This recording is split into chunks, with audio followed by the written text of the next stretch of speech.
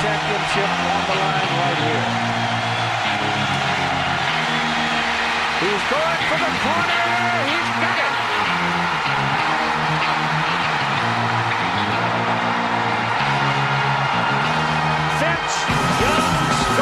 Hello, welcome to 4th and 5, your Longhorn Nation podcast. I am your host, Will Baser. I'm joined alongside by Jacob Dedamore and Jason Chilton. And also today we have the wonderful, what do you call him, the irascible? Irascible, that's the word. Yeah, the C is oddly silent. Irascible W.W. McClyde with us today. We're going to be going over the 32-27 win for Texas in Fort Worth over TCU. The Purple Kryptonite has been pushed aside for a year as we head into Hate Week. The Oklahoma Sooners in Dallas. Texas making another trip up there. Gonna hit up west for some kolaches. But before we get into all that, you guys know, as I talked about last week, we have a new Discord server and a Patreon. The Discord server is a lot of fun. We have a lot of people on there right now. I don't know the count off the top of my head, but it is probably 100, maybe 80, somewhere around there. But we've been doing things like film watch, like live film watches, where you come on and we basically break down the film from the last game and watch the next opponent and answer your questions, talk to you guys, have a lot of fun there. You and I had some fun doing that last night with the TCU game. Exactly, yeah. It's now the second week in a row, so it's a tradition at A&M.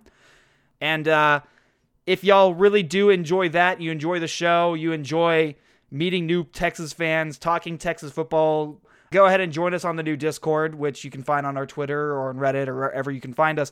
And also, if you really do like the show and you like that, please join our Patreon. It really does help support the show. And again, Patreon is a way for you to subscribe to our content. You don't really get anything new from it, but it does. I mean, will get a t-shirt, you get more access to us, but it helps us morally. It helps us.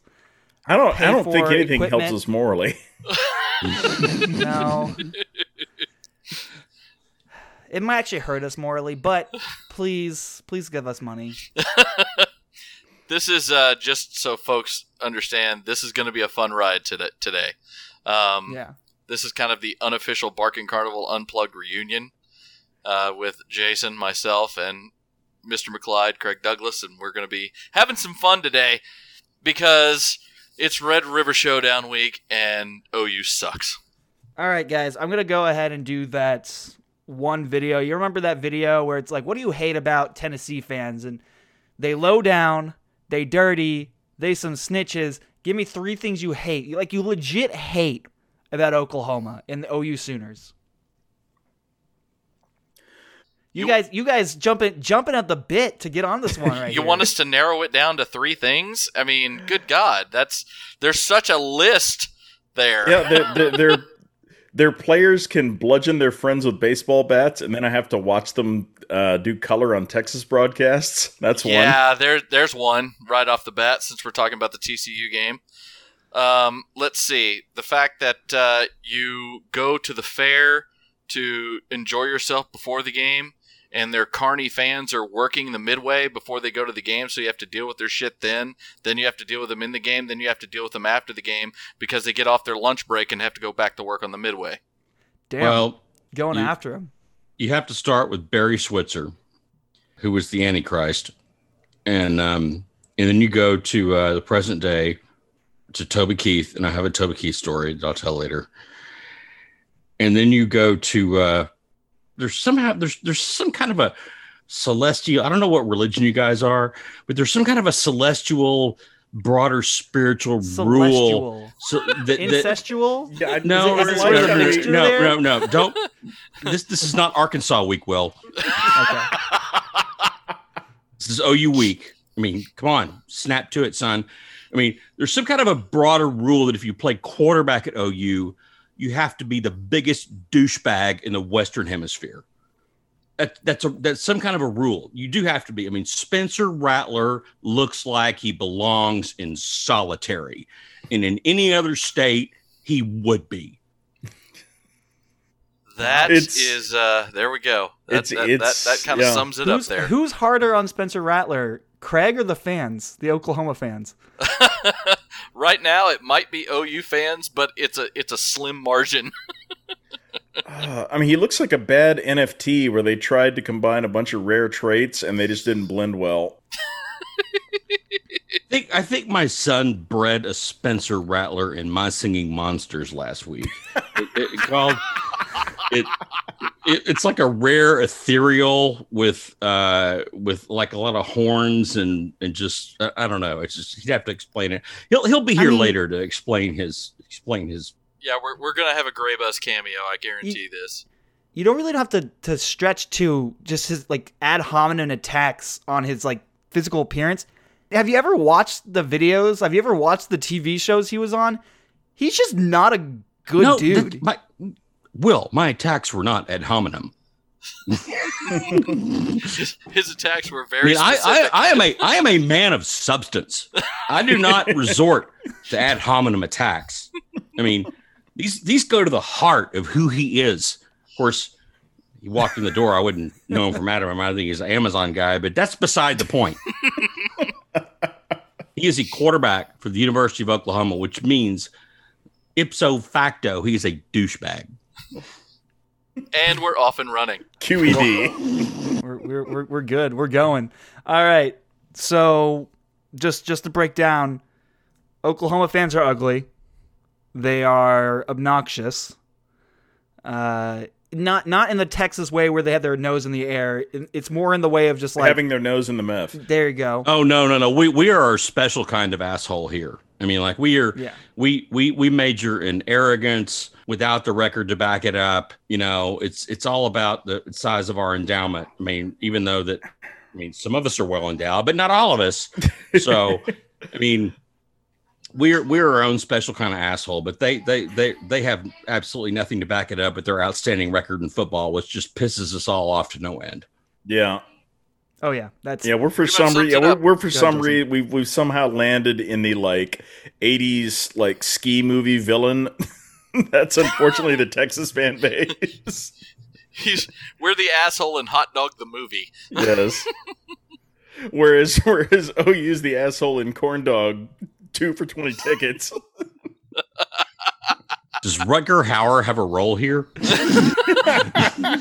I feel like Hobo with the Shotgun like covers a lot of OU memes. Yeah, Texas fans will be handing their tickets to OU fans at the Fletcher stand on Saturday. and that is both a good attack on Oklahoma fans and on Texas fans in how they see themselves. By the way, I will drop this in right here just so I can get it out of the way because I don't know where else to put it. But if you want to start some shit at the Cotton Bowl, here's what you do, because I've seen it happen over and over and over. I had a friend of mine that did this every year for a number of years until he found God and was lost to us forever. And then this is back when they had the troughs, you know, in the men's room at the Cotton Bowl, they had the troughs, you know, we all line up and piss in the trough. Yeah. Well, we'd go to the trough because we always had good seats. We were right there kind of between the 40 and the 30. So we go to the trough closest to the 50 where there'd be some OU fans and everything. So we go to the trough and we'd always position one or two guys behind this guy. So he would go take a leak and he'd wait until an OU fan stepped up to the trough to take a leak. And he would stand there and he'd be taking a piss. He'd look over at the guy, just kind of just gently go, hey, that's a really nice cock. That's a really nice cock. And of course, the guy would just freak the fuck out. I mean, you can imagine it's some MAGA dude or whatever. I mean, in his polyester or whatever. He makes sure it was like an old guy, like a middle-aged guy. And he would just completely freak out. And we would laugh our asses off. And he'd say, oh, you want to fight? Or whatever. He would just wither away and just like flee like hell. But it was good for a laugh every year for about 15 years until he found the baby Jesus. And then we had to find other methods of entertainment. Well, speaking of finding baby Jesus, Texas found theirs with Bijan Robinson this past weekend and ran him into the dirt. Texas beat TCU 32-27 for what feels like the first time in forever, which is really like the third time in 10 years. But It felt like the first time in forever, at least the first time in Fort Worth since 2013, which is longer than it should be. That's a hard game for Texas to win any single year. It was an ugly-ass win. It was sloppy from Texas, from TCU, from the refs, from the fans. It was just sloppy. It was sloppy. But Texas pulled out the win, and they did so on the back of Bijan Robinson. They absolutely did. It was one of those games that I know a lot of Texas fans, at least on the boards and whatnot, are not real happy about it. But you know what? You get a win over that fat purple asshole in Fort Worth. You take it, you smile, you go back to Austin, you get ready for next week. That's the bottom line, because Stone Cold said so. But no, they rode Bijan Robinson like Seabiscuit, and I have no problem with it whatsoever because TCU could not stop him. And Gary Patterson is still butthurt even today about it because he made a comment about Bijan having 35 carries in the game like he's never done that before. Sure, whatever, Gary. It doesn't matter. You couldn't stop the dude. You lost. It's over. It was a bit of a frustrating game sometimes, but Sarkisian and the coaching staff saw what was working. They used it. They found a way to win the game and move on with things. And I'll take that every time, especially on the road. I think Texas fans, they've been through so much, post-traumatic fan disorder, over the course of the last decade or 11 years now. And with every coaching change, they expect more or less immediate perfection. And when they don't get it, of course, the more vocal elements on the boards or whatever are inclined to histrionics and, the world's going to end or why isn't this happening or whatever. And so we've seen a lot of that over the course of the last 4 weeks, even when they score, 60, 70 points or whatever, they want to know why X, Y, and Z isn't happening. So last week, Bijan got the 35 carries for, 215, 16 yards.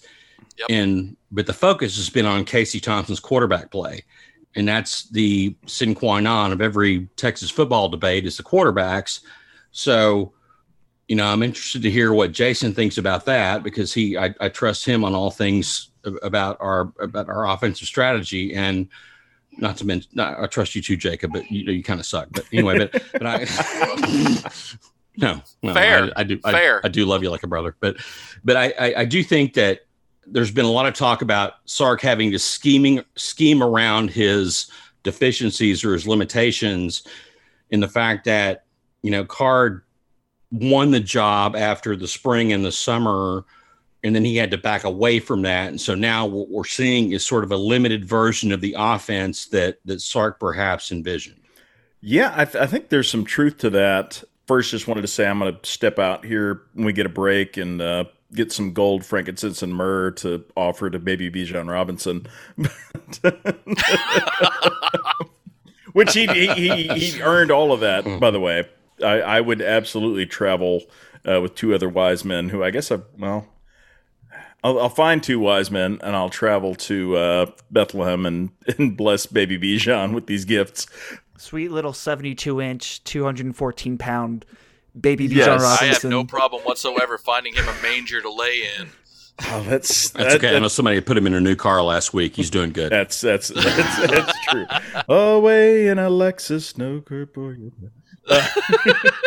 But yeah. Pivoting over to Casey Thompson, and I think we're still in the TCU segment. Yeah, I mean, what you saw from Casey Thompson was overall reasonably effective, but probably the biggest hole in his game that we've seen to this point that we kind of shrugged off after both the Rice and Texas Tech games, but seems a little more of a trend and a little more nervous making considering how close the TCU game ended up, was the ability to hit the deep ball. And some of it's been placement, some of it's been just kind of seeming like we should be more concerned about just the baseline arm strength, because it seems like he really has to rear up and put everything he has into a throw that's more than 30 yards downfield. But I think that's probably the biggest storyline on Casey Thompson right now. He had his one bad decision ignoring the fact there were 2 free defenders down when he was trying to throw a deep ball to, I believe it was Worthy. But, decision making's been pretty good. He's normally kind of stayed on schedule. He's been reasonably decisive. He could probably still pick his spots, and be a little more aggressive taking off in the run game.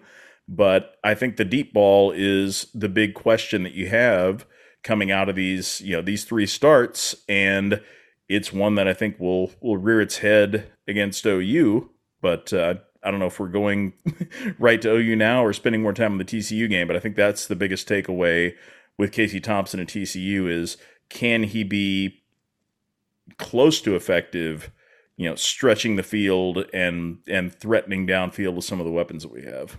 Yeah, just to kind of put some numbers behind what you're saying, this guy on Twitter, the artist formerly known as Dan Wiener, which is a great name, put together a chart basically charting out all of Casey Thompson's throws. And when it comes to throws that are beyond 20 yards, Casey Thompson is 3 for 15 for about 85 yards. He has 1 touchdown and 3 interceptions. 2 of those completions of the 3, one was a bad throw to Jordan Whittington, and Jordan Whittington made a hell of a catch on it, basically mossing the TCU defender. And this is all year, by the way. The other one was an overthrow on Josh Moore that, again, Jordan Whittington was right there. Really, he has thrown 1 good deep ball over the 15 times he's been asked to do it, and that was to Xavier Worthy on a wheel route. It was a great deep ball, and all his other deep balls are just 1 or 2, maybe 3 yards away from being on target or to the left or right or too far or too short. What is going on with that? Well, I guess root cause for me is kind of questionable arm strength, and how much of that comes from, mechanics that can maybe be fixed, I don't know about in a week, but maybe over the course of the season, and how much is just really a baked-in limitation. I don't know, but the most frustrating thing for me has been, not when he'll miss a little bit when a guy's going on a straight line, sail it a little bit where it's easier for the DB to make a play on it, but when we'll have a guy breaking open, kind of coming on the post, and there's nobody else there. Like, he could lay it anywhere and let the guy run underneath it. You could throw 5 types of ball, and you've got Worthy or Whittington has got the guy absolutely beat. He can run under anything catchable, and that's uncatchable. That is frustrating, and that makes you really kind of wonder, can this be fixed, and can this be an element of our offense or not? Because it seems to be a combination of really having to put it in, and just also not just kind of having that gauge of when you can just throw anything catchable and your guys got all the room in the world to adjust to it, and we're still throwing uncatchable balls. The thing that concerns me is that it has to be an element of Sark's offense, because if he's limited enough in his play calling to where he is relying so much on the running game, and God help us, please help him lean on outside zone. I mean, Casey has to hit 1 or 2 or 3 of those balls a game to loosen the things up front.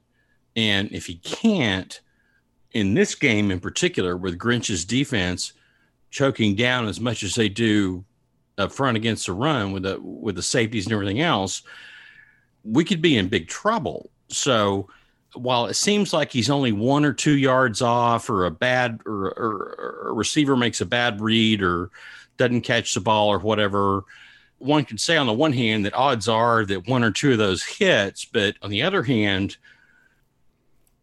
I mean, I don't know. It's not like he's demonstrated a great facility for completing those passes either. Right, and I guess kind of what I've seen is I'm going to throw out the Rice game for a second, okay? Because Rice was an inferior opponent. We ran the ball down their throats. Casey didn't really have to do very much in that game.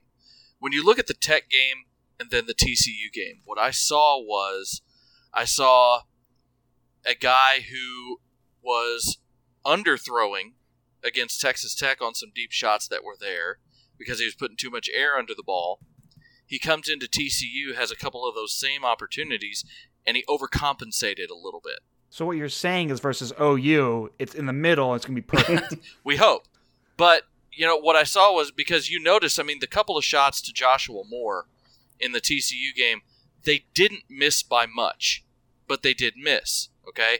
It was just a yard or two that he just put a little too much on it.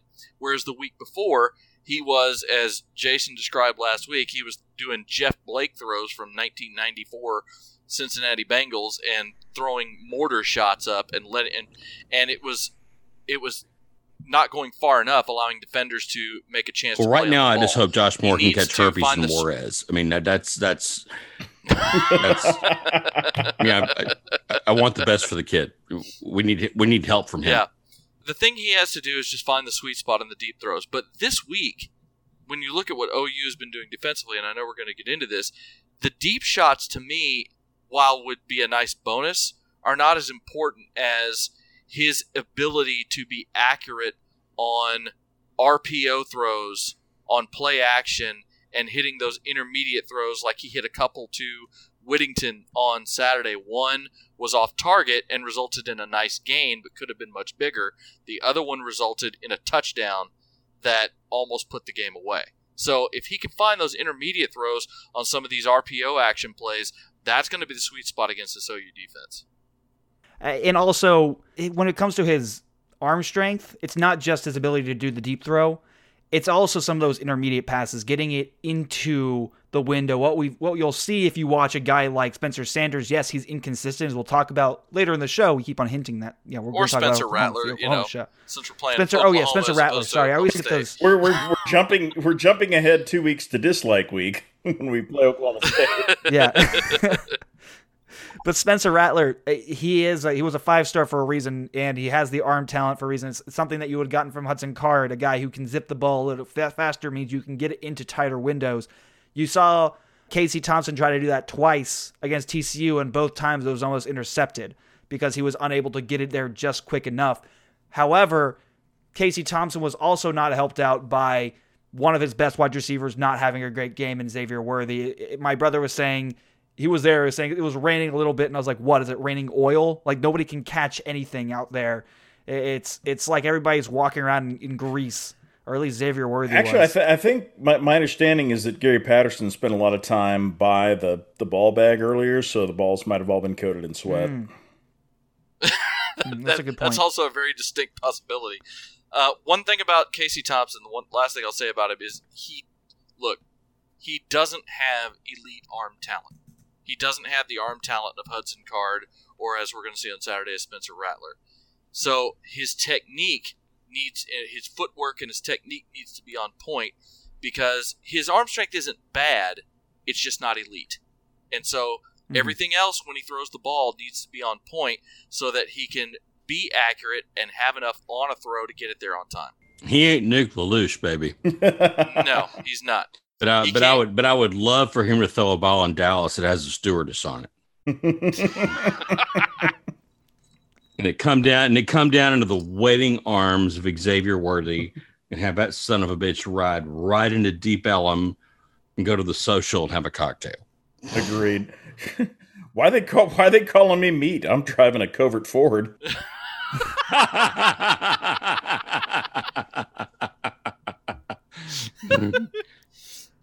Before we get to the defense for TCU, I want to talk about two things.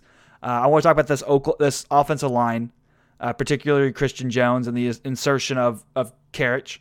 I also want to just, we jumped straight past baby Bijan Robinson. I know we talked a little bit about him, but honestly, can we just talk a little bit about, or a lot about, that performance? He had 216 yards in that game. All of that on the ground, not adding on, what was it he had in the receiving game? 22 yards on 2 carries. So he had 238 yards from the line of scrimmage.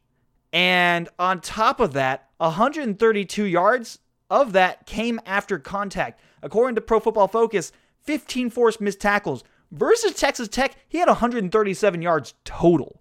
The ability and the balance he has, you can just say that's the balance. The balance allows him to do so much, like take a hit, get lower than the next guy because of his balance, and be able to take a hit or go under tackles. He makes a guy who's coming in at his waist look like he's coming in high. And on top of that, his ability to jump cut and not be afraid of contact, but refuse first contact allows him to take less hard hits, more glancing blows than body blows. And I put this on Twitter, and I was thinking about it. We're talking about the last guy who did something like this was Deontay Foreman, where he had something like 35 carries against Texas Tech and absolutely just almost destroyed him because he is a hard runner. And so everybody's like, oh, well, Bijan Robinson, you can't really do that too much. Well, yeah, that's true. But at the same time, the hits that Bijan Robinson is taking aren't terribly hard hits comparatively to other running backs because of how he refuses first contact. And when I was watching him, I know I'm going on and rambling here. When I was watching him when he was being recruited, I was wondering, is he afraid of contact, or does he just shy away from contact? No, it's that he refuses contact. And in high school, he was so good that it looked like he was running away from contact. It was just how he runs.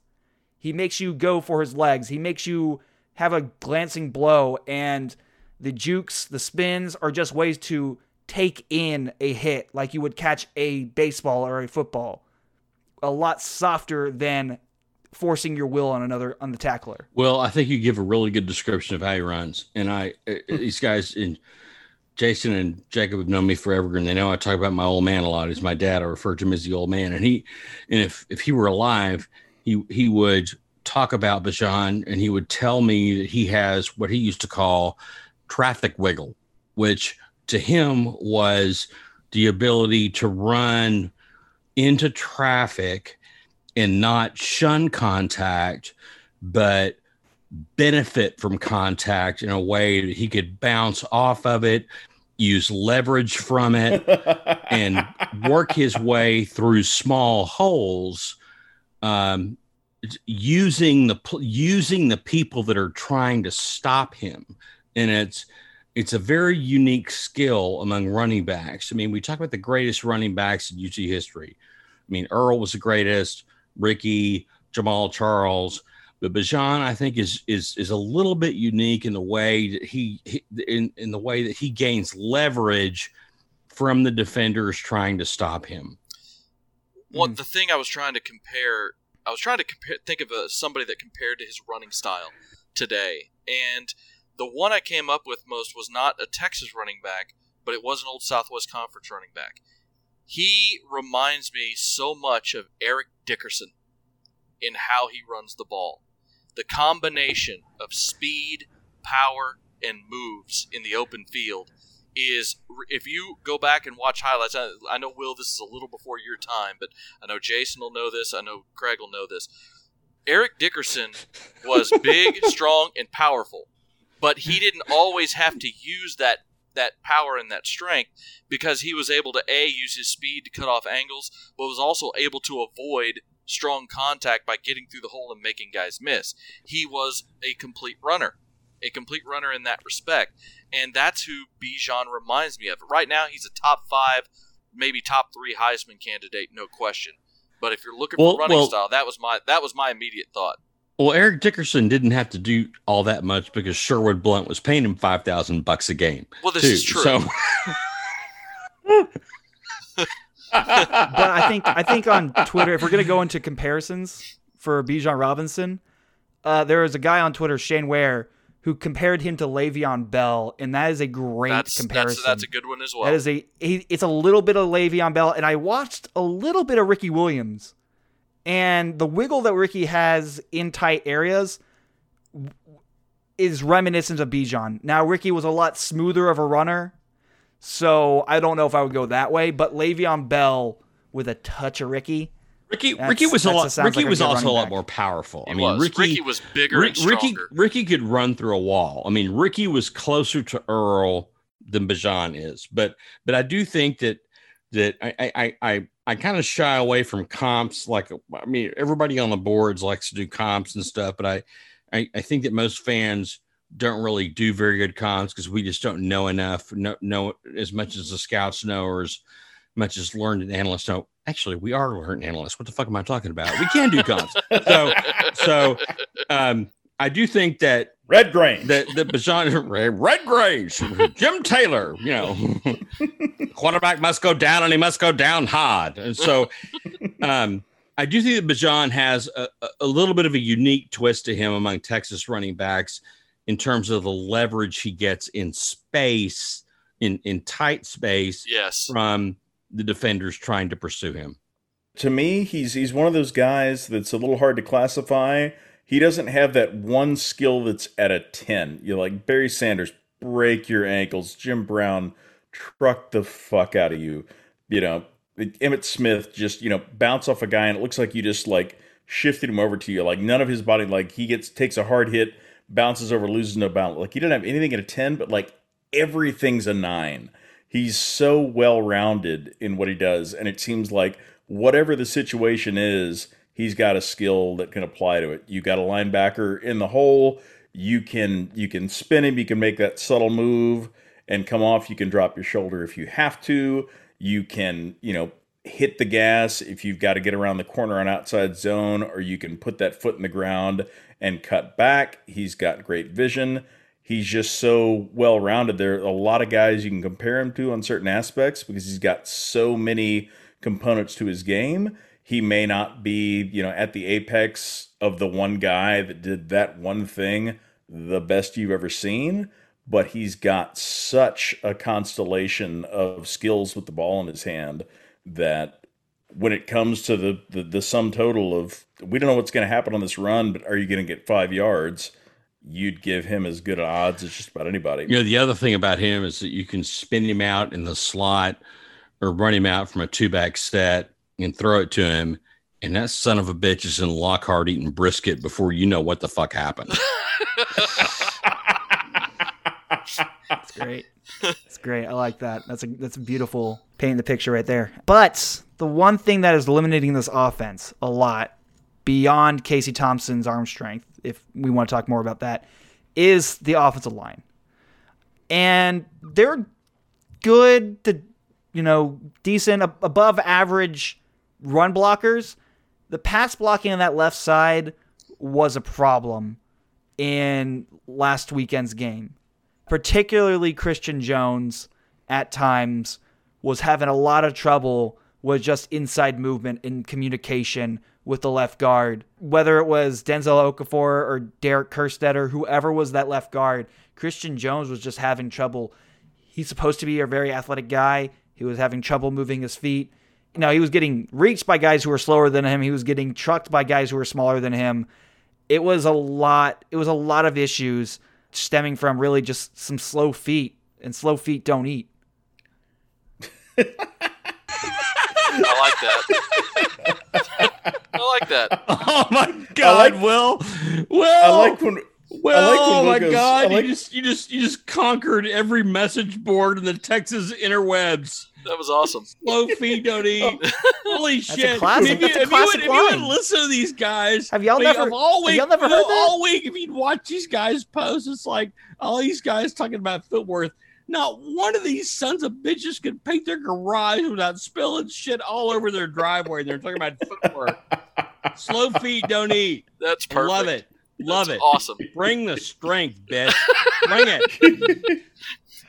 Yeah, and I will say, in fairness to Christian Jones, in that particular game, he did get rolled up on, I think, sometime in the first half, and it seemed like he was somewhat hobbled. So, just he's definitely had communication issues in multiple games, and God knows I hope they work that out before Saturday. But just on his pure ability to move his feet, which he is a pretty good athlete. I think he was limited in that game, and that's going to be one of the big questions heading into the Red River shootout. I don't know why. What Red River Showdown? I think technically is what it is. I don't shootout. No, it's a shootout. No, it's a shootout.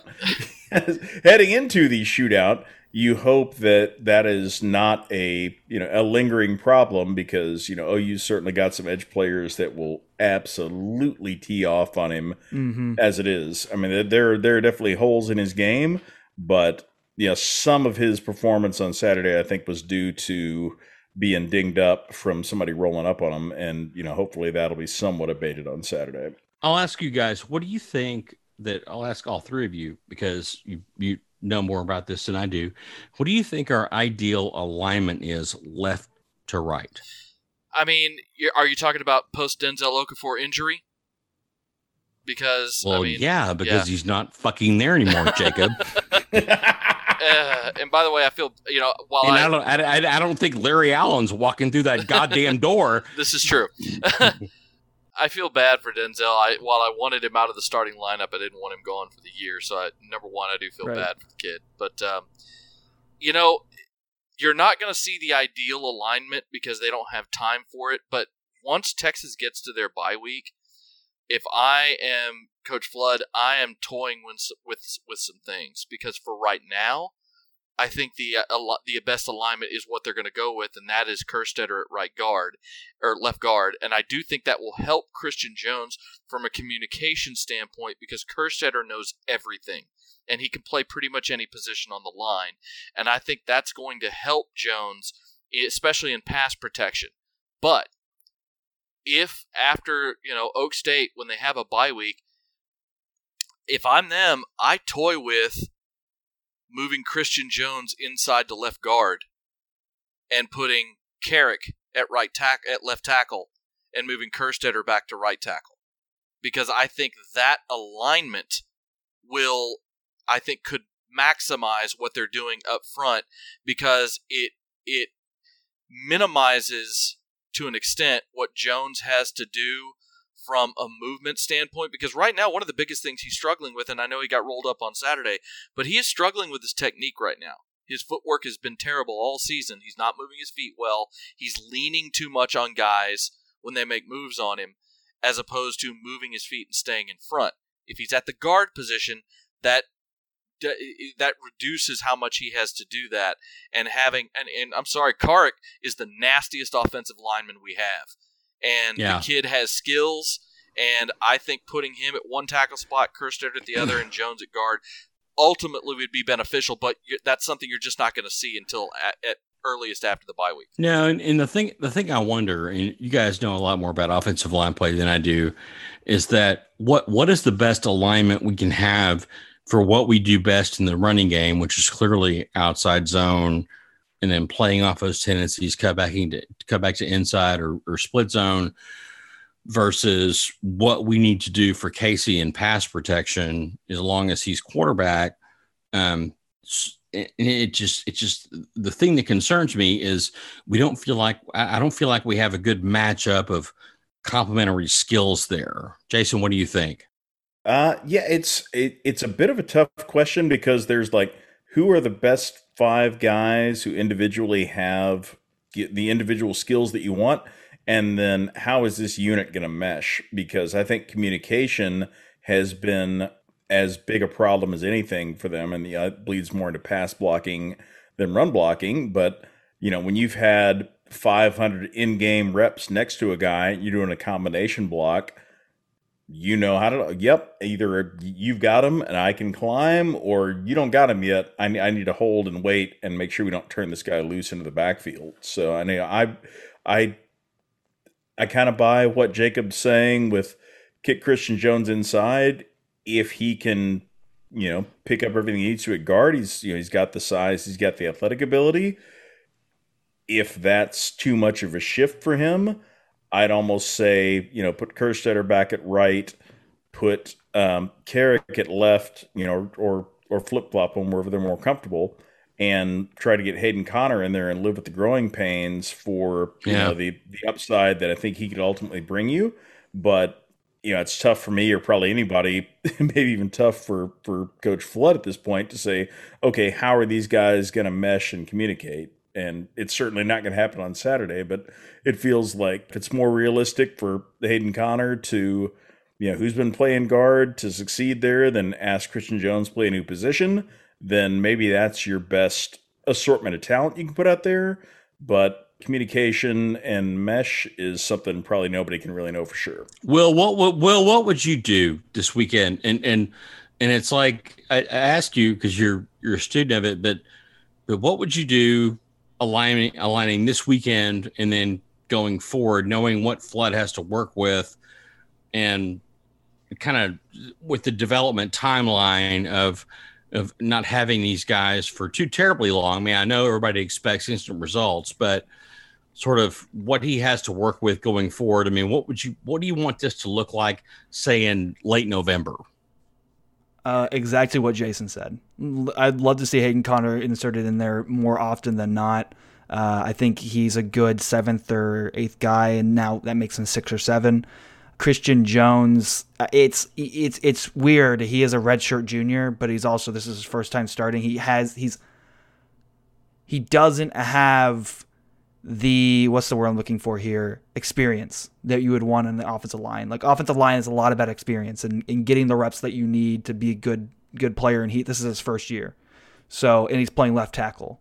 So it's going to be difficult for him, and there's going to be growing pains. Even Andres Karic, who that's everybody's favorite player right now, if you watch the game film from TCU, there are definitely plays where he's missing guys, he's missing assignments, and if he gets the assignment, that's a touchdown or something along those lines. But you just see the guy also at the same time, pancaking a guy. So everybody's like, oh, well, look at that. You're going to experience growing pains with this offensive line, seeing as 3 of the guys are pretty brand new here. But let's go ahead and get to the defensive side of the ball against TCU, because we're already 45 minutes into the damn show, and we haven't even talked about Oklahoma. But the TCU defense, I want to just bring out 3 guys here, and then we can complain about the defense, which there's not much to complain about. Can I call time out here to try to get my son to bed? Take me like 2 or 3 minutes. Sure. Hang on a second. Hey, Gray, come here. Okay. It's time for the Graybus Minute. What do you think about Oklahoma? I think it sucks. What do you think about OU, though? It can go to hell. No, just give me that all in one sentence. What do you think about OU? It will suck ass and can go to hell.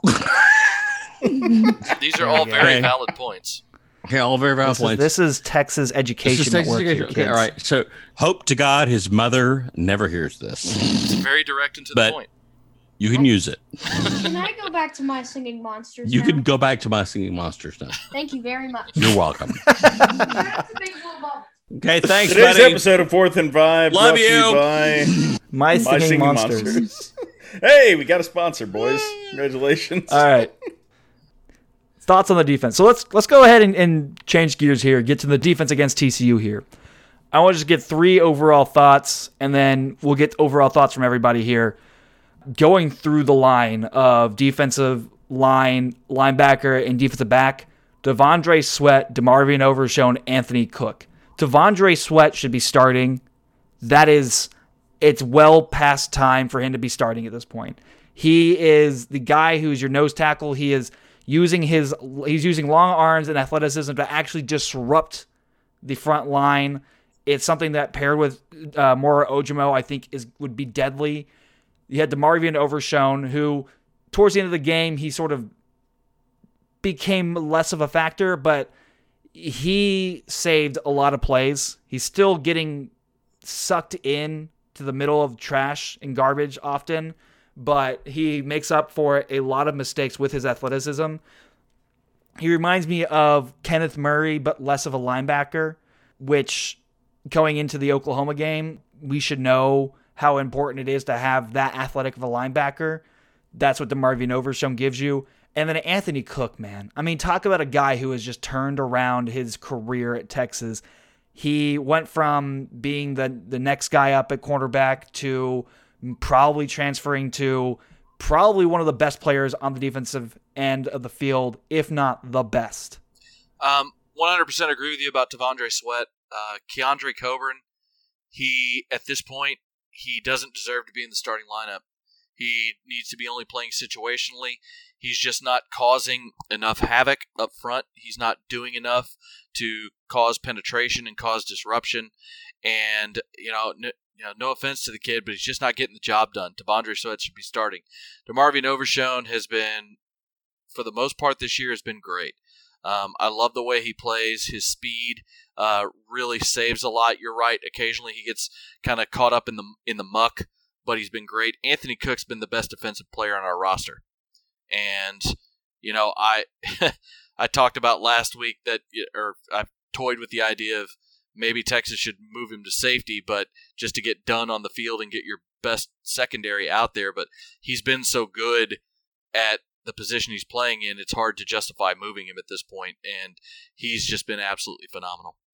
Yeah, I have got, pivoting to the overall defense, having kind of rewatched the game and decompressed from the stress of watching it live, I feel better about the defensive effort than I did while watching it live when I was cursing and throwing things regularly.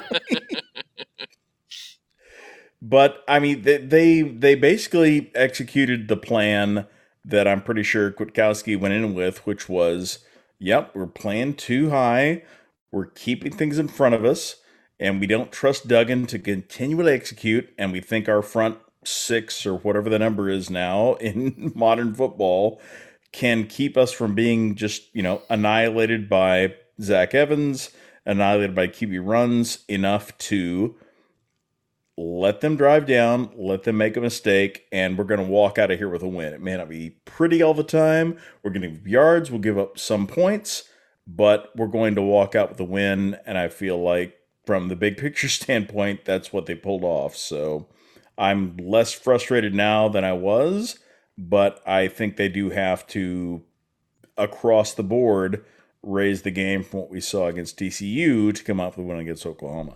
Yeah, that brings up a good point, because Texas actually was kind of saved by Gary Patterson a few times, but really one of the big ones was him not using Zach Evans as much as he could have. Like, Zach Evans could have probably gotten 5 to 10 more carries in that game, and he was hurting Texas. Do you think Texas will see another guy? I mean, we have Breece Hall, Abram Smith from Baylor. You have Kennedy Brooks, who's actually a really good running back at Oklahoma. Deuce Vaughn at Kansas State. Where do you put Zach Evans amongst those guys? Zach Evans is the most talented running back they'll see the rest of the year. From just a overall talent standpoint. Breece Hall is a very good running back. Kennedy at OU, very good running back. Deuce Vaughn is a very good running back. None of them have the talent level of Zach Evans.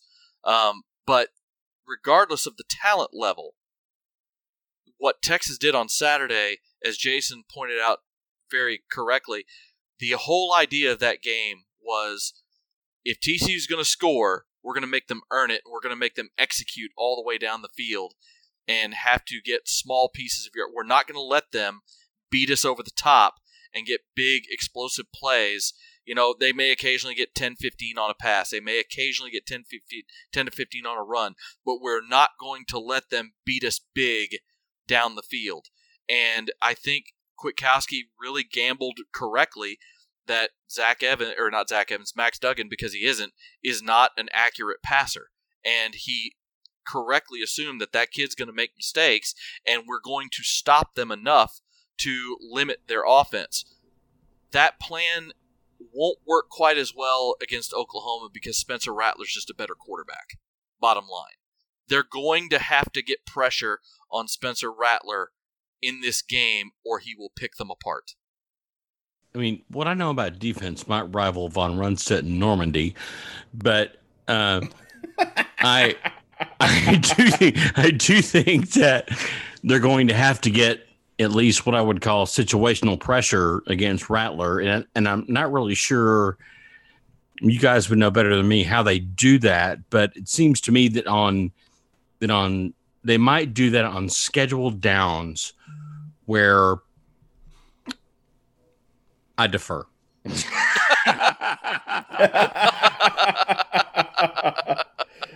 Yeah, no, you hit the nail on the head there. It's definitely on scheduled downs. It's feast or famine, and if things all work out well, then you get what you saw with Anthony Cook, which is a guy coming off the edge on a play action, and it worked out perfectly and it ended up with a fumble. Most of the time, though, I mean, that's feast. But most of the time you have that famine where you have Jacoby Jones trying to turn an edge and not having the balance enough to do so. It's a lot of that, and that's what kind of scares me going into this Oklahoma game. You're talking about this. What we see from Rattler is he's best when he's on the move. And on Saturday against Kansas State, they did a whole lot of play-action rollouts to get him moving. He's very accurate. For whatever reason, he's not as good in the pocket. So I think you're going to see OU moving him on waggles to get him out of the pocket and have options for him. What I think Kwiatkowski's going to have to do is he's going to have to take chances with some zone blitzes where he is occasionally bringing guys, a slot corner and a linebacker, for example, from both sides on the outsides to try and screw up what Rattler's trying to do and drop back a guy like a Jet Bush or an Ovia Gofu or a Jacoby Jones back into his own coverage and try and mess up what Rattler's trying to do, because the front four, look, they try hard, but we don't have consistent pressure from our defensive line. We haven't had it all year. I don't expect it to happen. They're going to have to take a few chances. Let's get into Oklahoma here. This is a huge game for Texas, right? This is coming in a very critical part of the season, and there's a lot going on that's around the program, more so than just in this game, right, Jason? Yeah, I mean, it's hard to overstate in any given season the importance of the OU game. From just the ethos of the fan base to, since we found ourselves in the same conference, the conference implications, but program-wide, it's hard to think of a game that has got more leverage to it than this one, given the fact that we've got a first-year staff for Texas that has been doing, up and down, but right now on a pretty good trend recruiting-wise. You got A&M struggling badly with Calzone at QB. And they're going to continue to struggle. Yes, they will. And you've got LSU flailing and dying because you've got a position coach as your head coach. What's up, Rebnick Holmes? And Joe Brady and Joe Burrow are not in the house anymore. Flailing and failing. And you've got the weekend. We're hosting recruits. We're the home team, whatever that means for the Texas OU game this year.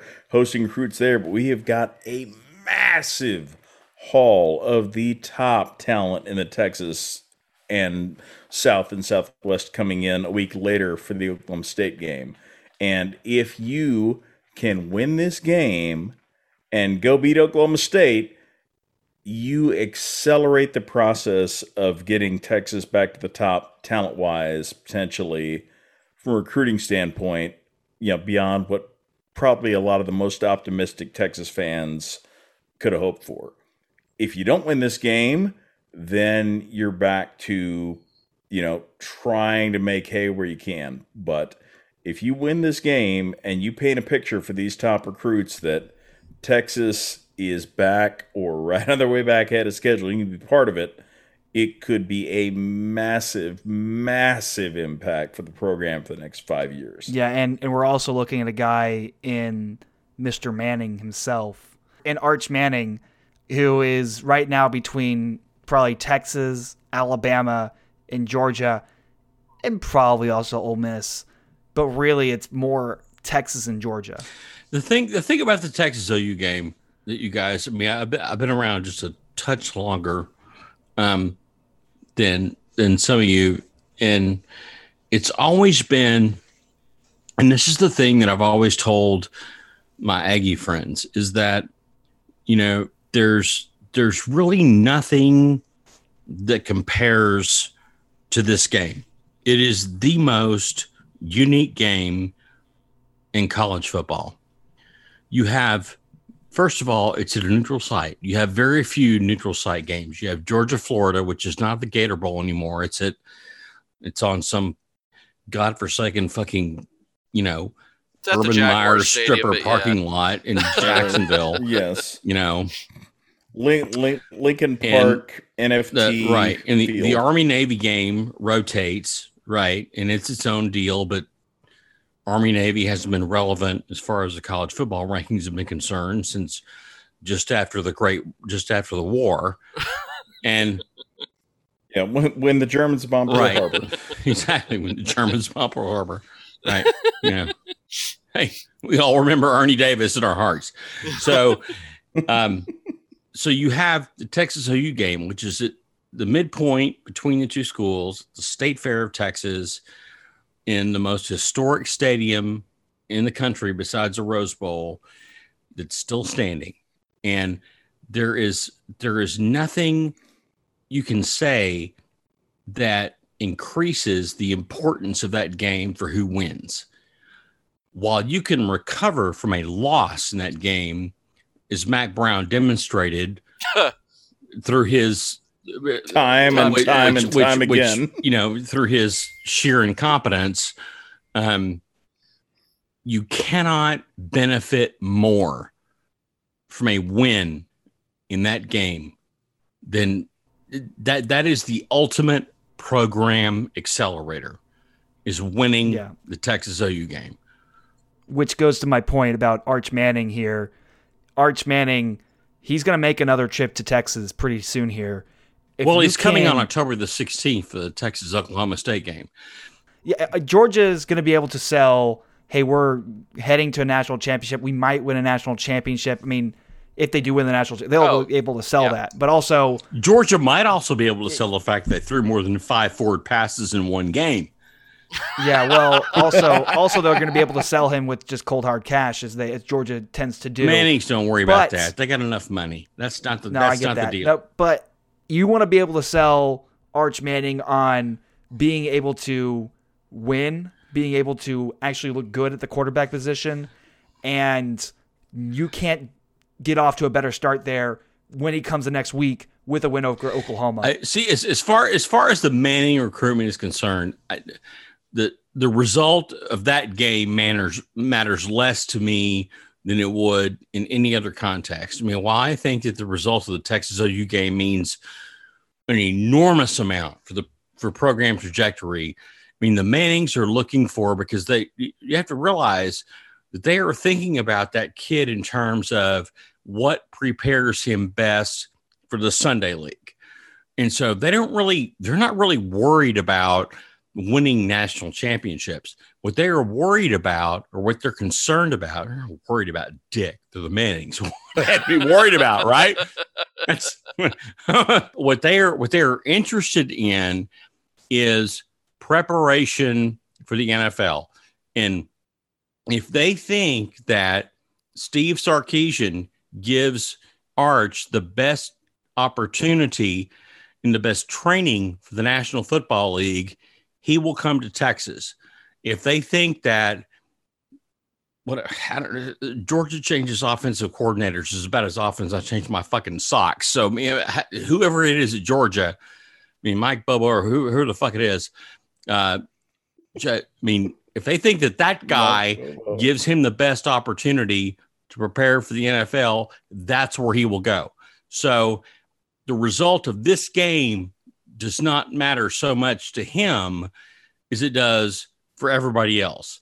And this, my friends, is as much as I will say in my entire life about recruiting, because it is all based on the vicissitudes of high school boys, and I generally give negative fucks.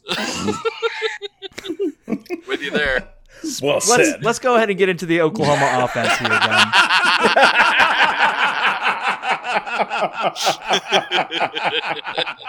Oh my god,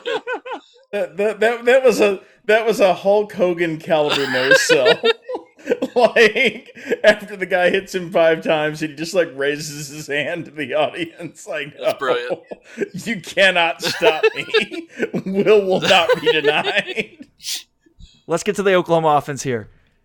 What do they do well? It's classic Lincoln Riley, GT counter, attack space with air raid concepts. And really, I mean, what I love about Lincoln Riley's offenses are his creative play calling. We now have a guy of our own who does creative play calling, But Lincoln Riley is the OG of it in the modern version of this rivalry. Actually, it was Mike Leach who was the OG of it, but or Barry guys from the 1920s. But anyway, I'm talking about when it comes to the air raid off. Yeah, the NOG, the new OG, the new OG. Yes, He is the NOG.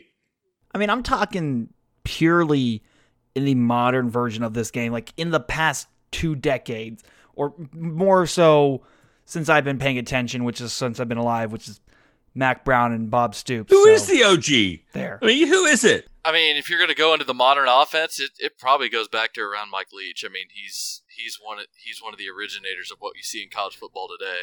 Oh, a single tear runs down Dana X Bible's cheek. But regardless, Oklahoma's offense is less than the sum of its parts right now. It absolutely Oklahoma is not going on all cylinders. And a lot of people are blaming Spencer Rattler here. Spencer Sanders, whoever. One of those guys. Yes. Spencer Sanders has infiltrated the OU QB room, suspended Mission Impossible style, to fuck up their playbooks and derail Spencer Rattler. But Spencer Rattler, I mean, here's the thing about Spencer Rattler, though. He's still good. He's a little inconsistent. But as Jacob said, he's better out of the pocket than he is in the pocket right now. It seems like he gets in his head at times, but he is still a very, very good quarterback. It's really curious. Oklahoma this year has the best defense that they've ever had under Lincoln Riley. But they have the worst offensive line and the worst set of skill position players that they've had as well. And so it's kind of screwing up what Riley wants to do out there on the field when it comes to play calling. Look, Rattler's good. He's been hampered by his O-line. He's been hampered by his receivers at times. But the bottom line, as you saw Saturday against K-State, that was their best game of the year and their most efficient game of the year offensively. He was 22 out of 25. He took what was there from K-State and he just picked them apart. And he has that ability to do it. And that's why Texas has to be aggressive against him on Saturday, because despite the limitations they have, their offensive line, at least if you look at Saturday, is starting to gel. But you've got to get pressure on him, because if you do, and you saw this on Saturday as well, if you pressure him, he'll give you the ball. He will absolutely give it to you, and you just have, it's in his name. You got to rattle him. I mean, in what you're talking about, they don't have a CeeDee Lamb this year. They don't have an Adrian Peterson. They don't have, Joe Mixon, whoever. They don't have that one guy out there in the skill position players. You thought that was going to be Marvin Mims this year. Maybe it was going to be Mario Williams. Maybe it's going to be whoever. Maybe that was going to be Eric Gray. Kennedy Brooks is a good running back. He's not a great. He's a good to great. He's not a great. He's not one of the top running backs in the conference this year. They don't have that. They don't, and their offensive line, they're really missing Creed Humphrey this year. They really are missing that interior guy who is just the gel. And a lot of inexperience on that offensive line is causing a few problems. I mean, they're great, still really good when it comes to pass blocking, but their run blocking is not good. And that allows other teams to really play off of them in coverage and not be as afraid of the GT counter as they were in the years past. And that's really, I mean, the GT counter is the crux, what Oklahoma's offense leans on. Jason, I'll let you get into that, but allowing, now that teams can back off and take away more opportunities to throw deep, it's really limiting the ability of this offense. Yeah, I think looking at the Oklahoma offense, the limitations that Rattler has, at least at this point, are pretty clear. You have a guy that you want to get pressure on, number one.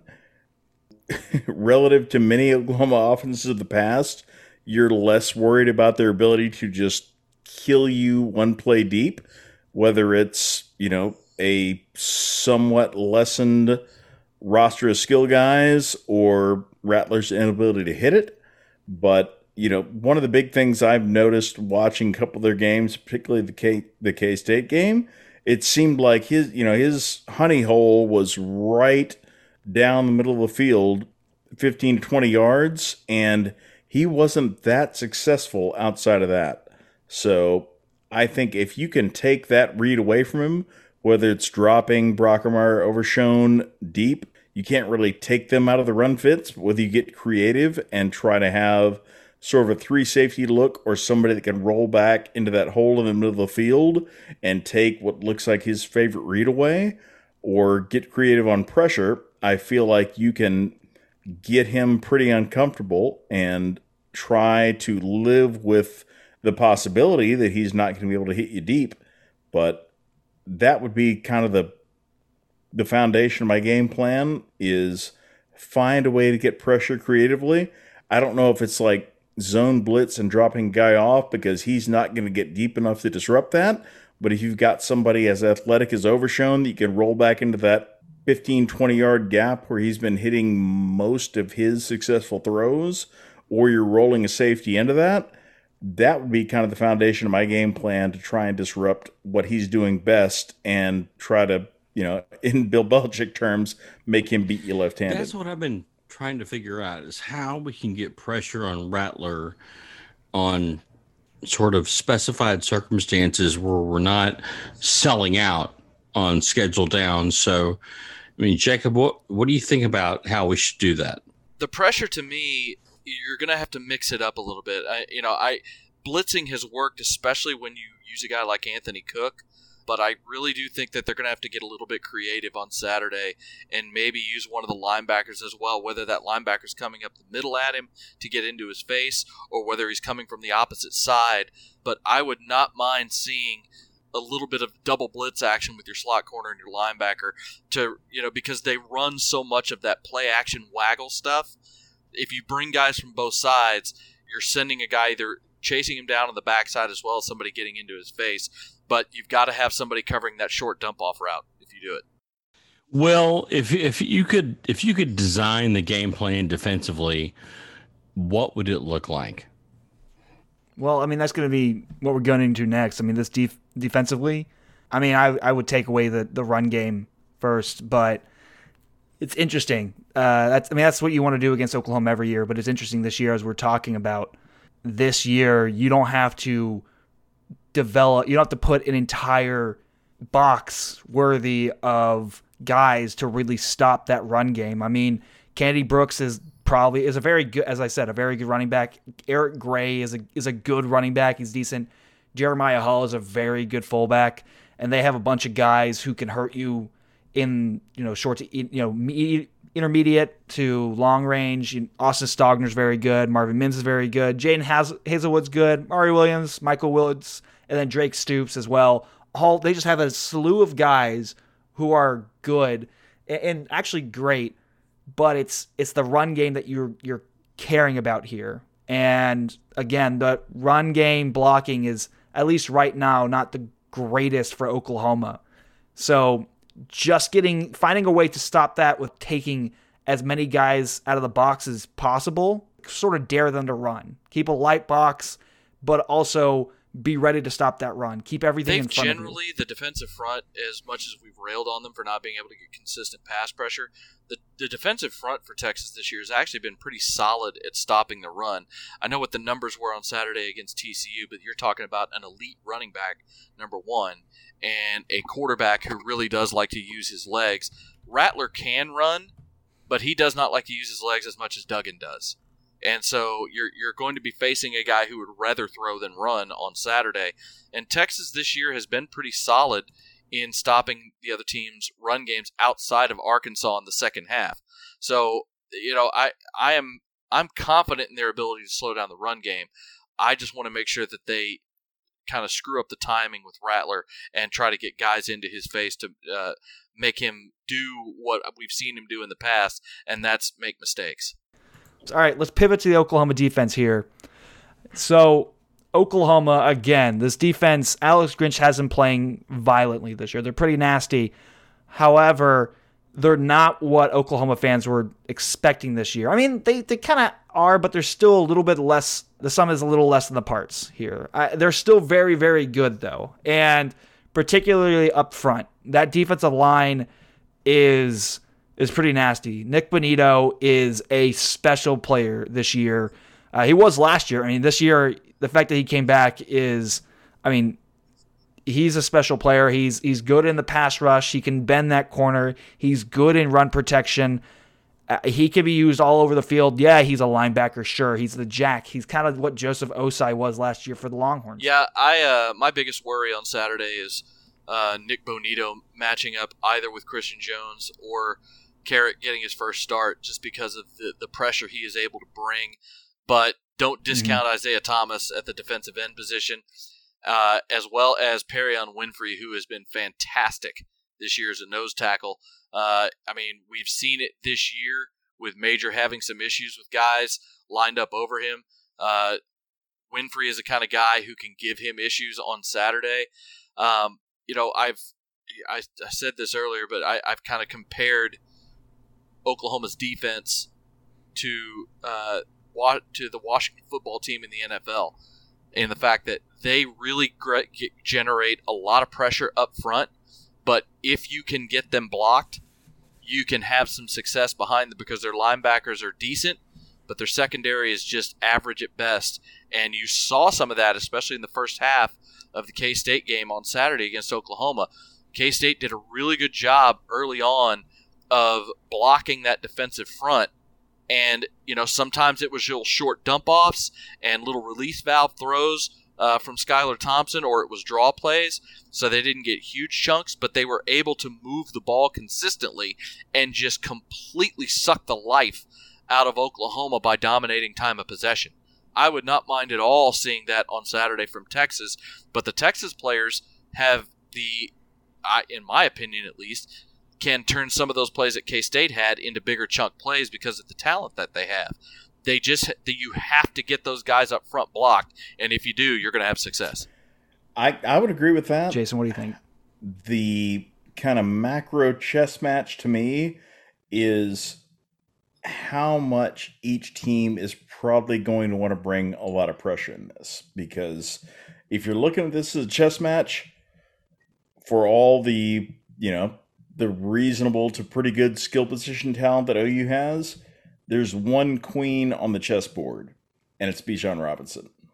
And if Bijan Robinson has got 25 carries heading into the fourth quarter and is about to get 10 more because Texas is ahead or close and can grind that defense into the dirt, then Texas is looking really good to win that game. If I'm Lincoln Riley, if I'm Alex Grinch, that's not a scenario I want. So I'm willing to roll the dice, bring a lot of heat, try to create negative plays, and try to, force Texas to either, go 3 and out, or, hey, if Casey Thompson hits the throws he hasn't made all year, great. And then from Texas' standpoint, you've seen a quarterback in Rattler who has been very effective in that short intermediate passing game, also not great deep, but do you want to get picked apart by, 8-10 yard Brooks runs, bunch of short intermediate throws, or do you want to put pressure on a guy who has also shown a willingness to give you the ball when he feels the heat, and give you a shot to, if it's 3 and out, great. Forced turnover, great. If they have a one play touchdown, Bijan's back on the field. So I think you may see a game that, while the numbers say it'll be pretty close, could go one way or the other because both defenses are willing to roll the dice, bring pressure, and whoever get home may tell the story of the game. Yeah, and Oklahoma's defensive line should, on paper, outperform Texas. We'll see. I mean, this game, you can never tell what's going to happen. But again, as Jacob was talking about, when you get to the next level, the linebackers are good, not great. Deshaun White, I like the guy. I've liked him since he was a recruit. Texas had a shot at getting him. Same with Kenneth Murray, the guy who came before him. He's not as athletic as Kenneth Murray. He's still a smart player. You can't make the plays that Kenneth Murray can make. And then when it comes to the defensive backs here, that's where the sum is less than the parts. I have been to almost 40 Texas OU games, and I can tell you that the vast majority of the time that what we think will happen, what all the abacus jockeys might project can happen, means jack fucking shit. Oh, yeah. Because once you go down that tunnel, and I've been in that tunnel myself. When I was a reporter, I was granted permission to go down that tunnel with the team. It means nothing. The only thing that matters is you are in that cauldron of the greatest game in college football, and nothing matters. The records don't matter. The statistics don't matter. Nothing matters. And I mean, I'm a seam head, all right? So I'm a baseball guy. So of course I'm a believer in analytics. But I can tell you that when you walk down that tunnel, nothing else matters. Yeah, and Texas and Oklahoma both have one of the top 10 offenses in the nation. They're both top of the rate in score rate, points per drive, EPA, and that's why I'm 100% sure it's going to be a slugfest, rockfest defensive battle. And that is why after all this time, after this hour of intense analysis of all this stuff that we've been talking about, that you should be asking me, Craig, where is the Honey Hole beer line? Where's the Honey Hole beer line? Well, he's not going to tell you, because then it wouldn't be the Honey Hole beer line anymore. So anyways, back to the defensive backs for Oklahoma.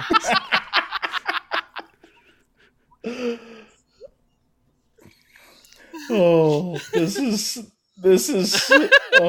so great. Delarian Turner-Yell, Key Lawrence, Pat Fields, Justin Broyles. They have Billy Bowman, Jaden Davis. We all saw the interception G.J. Graham made. They're all great players. They're okay in coverage, and they just can't tackle. It just doesn't make sense, their defensive backs field. But Jason, Jacob, Craig, what are the keys for Texas's offense against this Oklahoma defense? Yeah, I mean, the number one key would be hit the deep throws they'll give you. That's iffy, but you mentioned the poor tackling, and that's something you saw K-State have success with against them time and time again, was throw a little outlet pass to the sideline, and then their little weird elfin water bug Frodo back made about 5 guys miss. They are not good tacklers, whether it's they were too spread out, whether it is they're thalidomide babies, it's hard to say. But if you can get the ball out in space to, Bijan be your number one choice, but you've got a number of guys, if they'll catch the damn ball, can do major damage to that defense if you can get and that may be what's successful for Texas. If you've got a quarterback that you're not sure who can hit the deep ball, you can still get chunk gains by pulling the defense one way with outside zone or something else, hitting somebody in space, hitting somebody in the sideline, and then relying on their ability with the ball to be better than OU's ability to tackle in space. I'm a baseball guy. I will tell you the simplest way to do this is hit 2 guys deep, even 1 guy deep, and then ride the gravy train of Bijan and Rojo. That's it.